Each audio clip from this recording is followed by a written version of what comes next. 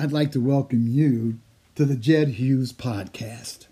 Each episode will feature a unique leader and will delve into the qualities that inspire greatness, galvanize organizations, and teach the next generation of aspiring leaders. Jed ran the process that resulted in the hiring of Pete Carroll, Jim Harbaugh, Andy Reid, Masai Ujiri. Now, according to Forbes, Jed is the most connected man in sports.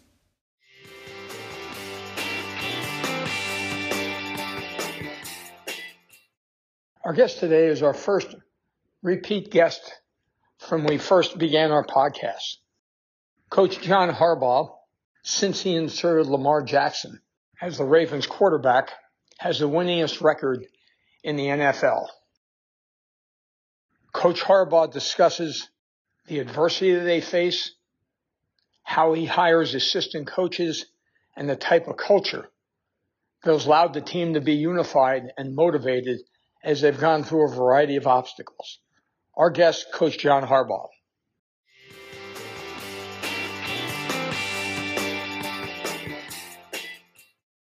Welcome, friends.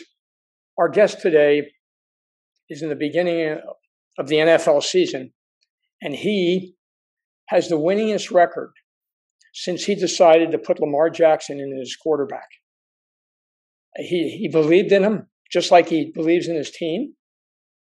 And he's overcome unbelievable adversity this year. Coach John Harbaugh. Hey, Jed, great to be with you. As always enjoy our many conversations. Well, again, your belief in your quarterback. How did you decide he was your man and then decide to put everything behind him? Well, like everything else, it's probably a process. We went through the process of drafting him and we made a decision that we'd be, excited about having him, his talent, his ability, his personality, his character, all the things that go with a person. We were excited about Lamar. And then, once we got into the season there, things were going the way they were going. So circumstances came into play. And, Joe Flacco got hurt. We needed to make a change. We lost 3 games in a row anyway. And Lamar was doing well in practice and the players were excited about it. You don't do something like that without talking to your coaches and players. And everybody was for it at the time, and it worked out really well. And now, this season, you get hit with injuries in preseason. I mean, running backs, then defensive back.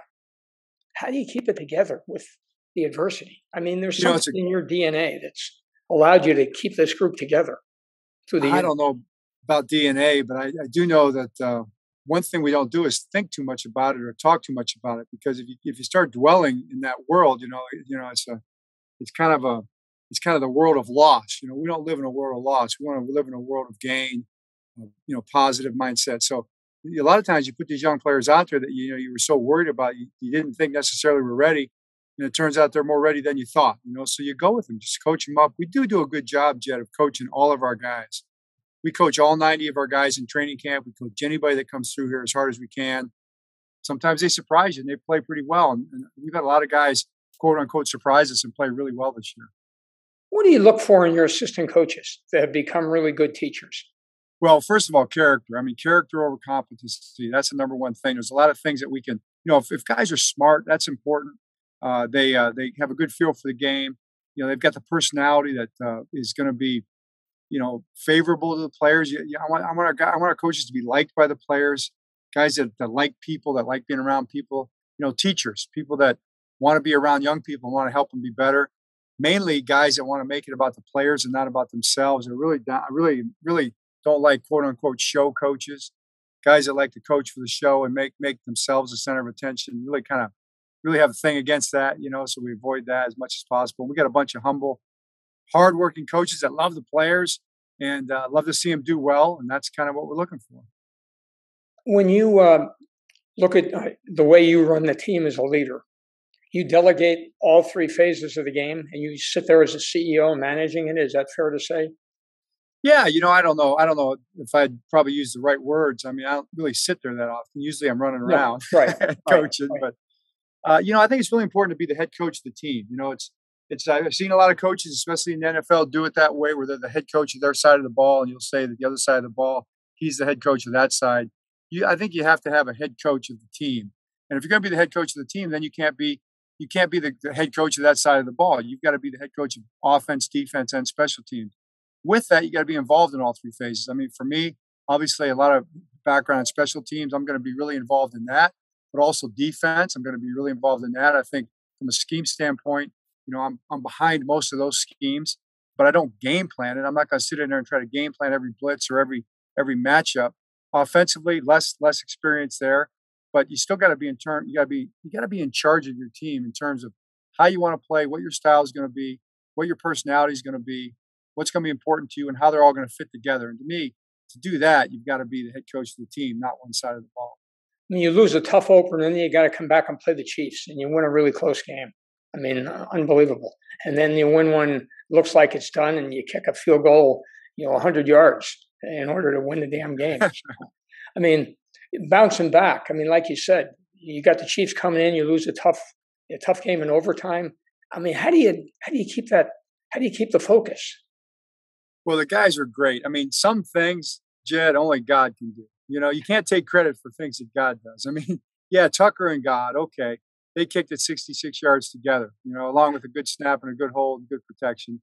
And then that ball getting knocked out, our guys play really hard, and our guys don't give up. And the thing that I love about the fact that happened, and I'm on the sideline just trying to figure out if we can knock them out of field goal range and what blitz we're going to run next to see if we can create a play along with Wink. And all of a sudden that ball's on the ground. I'm as shocked as anybody else. And then, Odafe Owe, who everybody said, Jed, in the draft process, couldn't make a play. He didn't have a sack his senior year. That's all they kept talking about. I mean, he heard it so much. He was so sick of it. And then he made a play like that, and that's what you're happy about. But through all of that, none of our guys, I never once heard anybody on the sideline say anything about another phase. Never run the ball more, never get a stop, never, get a return. Nobody complaining about anybody. Everybody just always saying, we'll get it. We'll get it. Keep driving. We're going to figure this thing out right to the end. And when you see it get rewarded, with wins like that late in the game, it kind of even makes everybody even tighter, and believe in it even more that you can overcome anything. I mean, that's a behavioral reinforcement. When you, coach a certain way and they see and you win and there's success, that kind of feeds itself. And then, so you're sitting in a tough division where you've got one team that's kind of collapsed. It's been a big rival, and another team that's coming on their own. Actually, two of them between the Ohio groups, between the Browns and the Bengals. You've got some new opponents in your division. Very tough division. We're never going to Pittsburgh. I've seen Pittsburgh go 0-4 and come back, and I think they won the division one year when they went 0-4 to start. And so you never count Pittsburgh out. That's our rival, number one rival. The Browns and the Bengals are 1A and 1B rivals. So those two teams are playing great. We've got three teams that are 3-1. There's quarterbacks in this league everywhere, and that's the main thing. So it's a great division, the black and blue division, for a reason. It's always very physical. None of these teams are intimidated by each other. I don't care what the records are. Nobody's intimidated by anybody when they play each other. And I love being in this division, but it's a tough division. It's not like you're gonna be one of those situations where you're gonna win 6 division games every year. Some teams have had that luxury. We have not had that luxury, but that's okay. The interesting piece, again, is how you're able to play and run the ball. I mean, you believe in running the ball. And now the fact that Lamar is coming into his own, putting those 8-man fronts up, makes teams more vulnerable for bigger plays. And you've been able to capitalize on some of that. No, that's definitely right. And we've really had success the last few weeks of when people worried, they got to stop the run game. It's all of it, Lamar and the backs and the line and stuff. But they've been bringing those safeties down, and we've had guys, wide open on some deep crossers and some posts and some go routes. Those things have been great. We've hit many of them. We've missed a few of them too, Jed. If we'd have hit a few more of those, some of these games wouldn't have been quite as interesting. So hopefully we can just keep getting better at doing that. Your fourth down decisions. Yeah, how do you use analytics to help make those calls? I mean, some of that may be secret sauce and you don't want to discuss it, but whatever you're willing to share. Yeah, I don't think it's anything really all that phenomenally secret. It's there's game probabilities, win probabilities. We have a model that looks at all that and tells you based on what it knows, what your win probability is if you go and you make it, if you go and you don't make it, whatever you might do. So it's all up there. But the thing that the statistics don't really take into account is you might say, well, if you go for it, you got a 65% chance to win. But if you get it, it's 85%. But if you don't get it, it's 15%. Well, that's like, what it's always been. If you get it, great. If you don't get it, you're screwed, So it really kind of boils down to whether you think you're going to get it. And that even the win probability models, they take that into account a little bit. But as a coach, those computers don't know what you're seeing during the game. They don't know how your right tackle, if he's tired, if the altitude's having an impact, how your offense is playing, how their defense is playing, whatever it might be. It just doesn't know that. So as a coach, you just got to make a decision. And really what it ends up boiling down to is, do I think we're going to get it? And what's the value if we do get it? And can we overcome it if we don't get it? Or are we better off just pinning them down in there inside their 10-yard line if our defense is playing well? So as much as you use the analytics, Jed, it's all a part of it. But I think it still comes back to what it's always come back to, a coaching decision. Last year, I don't know if you watched the World Series, but the Rays, have really been shocking with the low payroll and what they've done. Last year in the 6th game of the World Series, they're playing the Dodgers. And the analytics say, take the pitcher out, and the pitcher is doing well.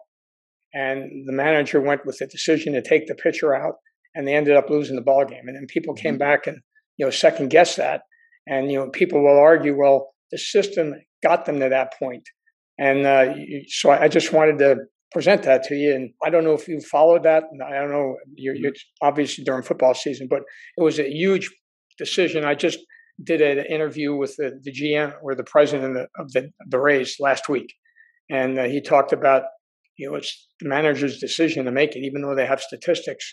The president of baseball ops isn't telling the manager what to do.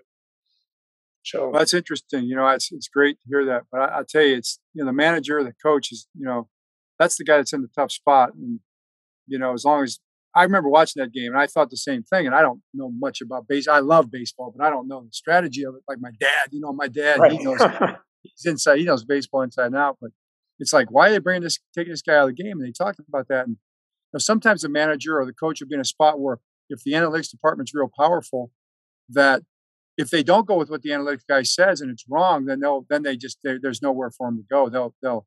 They'll be blamed for it because, you didn't listen to us. So when it goes the other way, it's somewhat interesting. Maybe when all of a sudden the analytics department says it's the manager's decision. Well, as long as it is a manager's decision, and you understand that that sometimes the human brain is better than the computer, then to me the analytics is really good news. Last piece, your roster. I mean, you've had these injuries. How do you keep filling the depth chart, so to speak?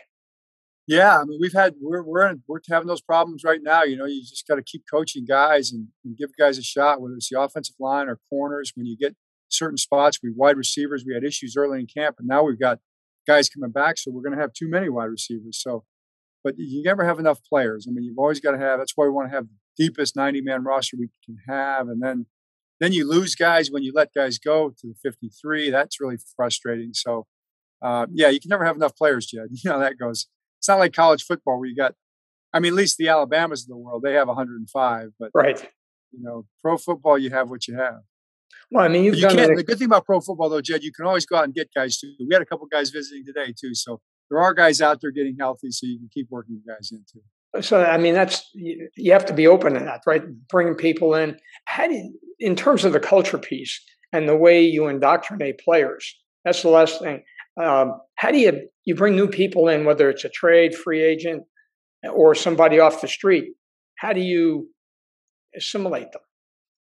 Oh, that's a great question. I can't. It's not like some kind of mechanical method that we use, other than we just are who we are and believe what we believe, and it's so well established here now that everybody's really on the same page. So the players can talk to other players. Our players will let them know in the locker room. This is good. Don't do this. That's okay. This is how they think.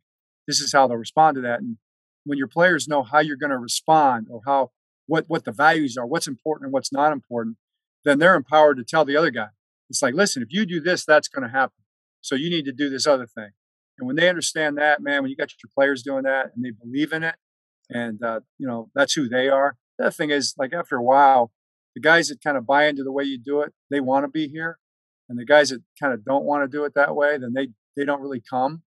So, that helps too. Sure, absolutely. Well, continue. Good luck. A pleasure for you to take time out and visit with us. Best to you and your family. And how's lacrosse going? Oh, she's good. She's doing good. She's working her way into the lineup there as a sophomore. And thanks for asking. Really appreciate you, Jed. Always our conversations. You're very knowledgeable, and appreciate your friendship. It goes both ways. Thanks again, Coach, for taking time with us. And good luck. Thank you.